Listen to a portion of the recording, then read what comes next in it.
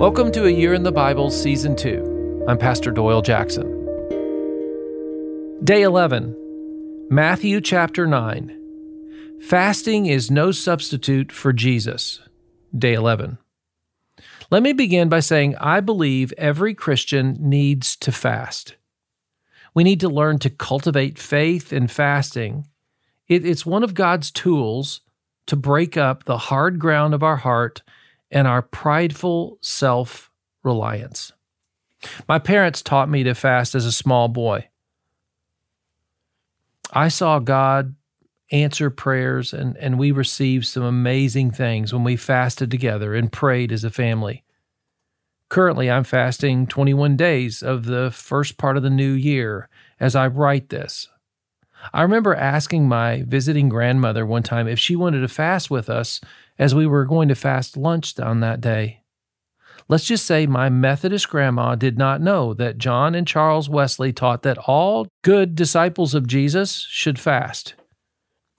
She thought her young grandson was actually trying to play a joke on her.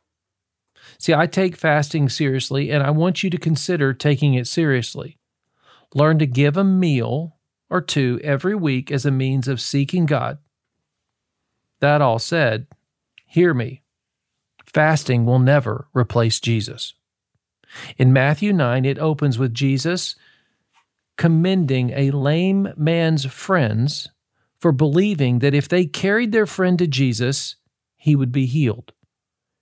He comments on their faith. More than that, Jesus told him that he was forgiven.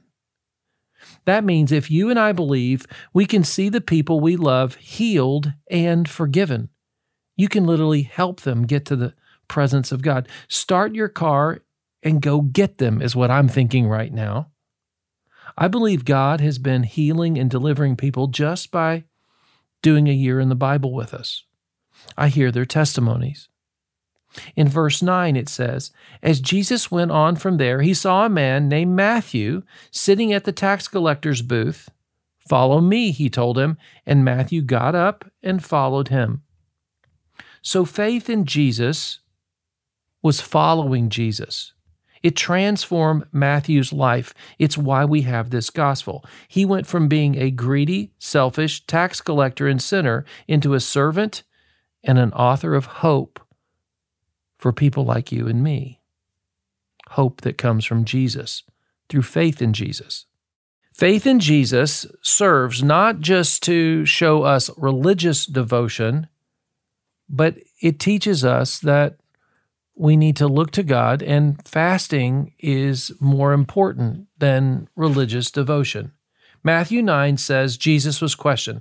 Then John's disciples came and asked him, how is it that we and the Pharisees fast often, but your disciples do not fast? And Jesus answers here. He says, well, they've got me. They don't need to fast right now. Jesus wanted them to learn to trust him, trust God more than religious duty. But he said later, they're going to fast. They'll fast after me. Jesus was building a new kind of ministry. See, you and I send people to Jesus.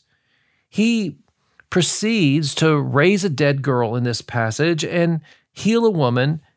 And the point of this chapter is have faith in Jesus.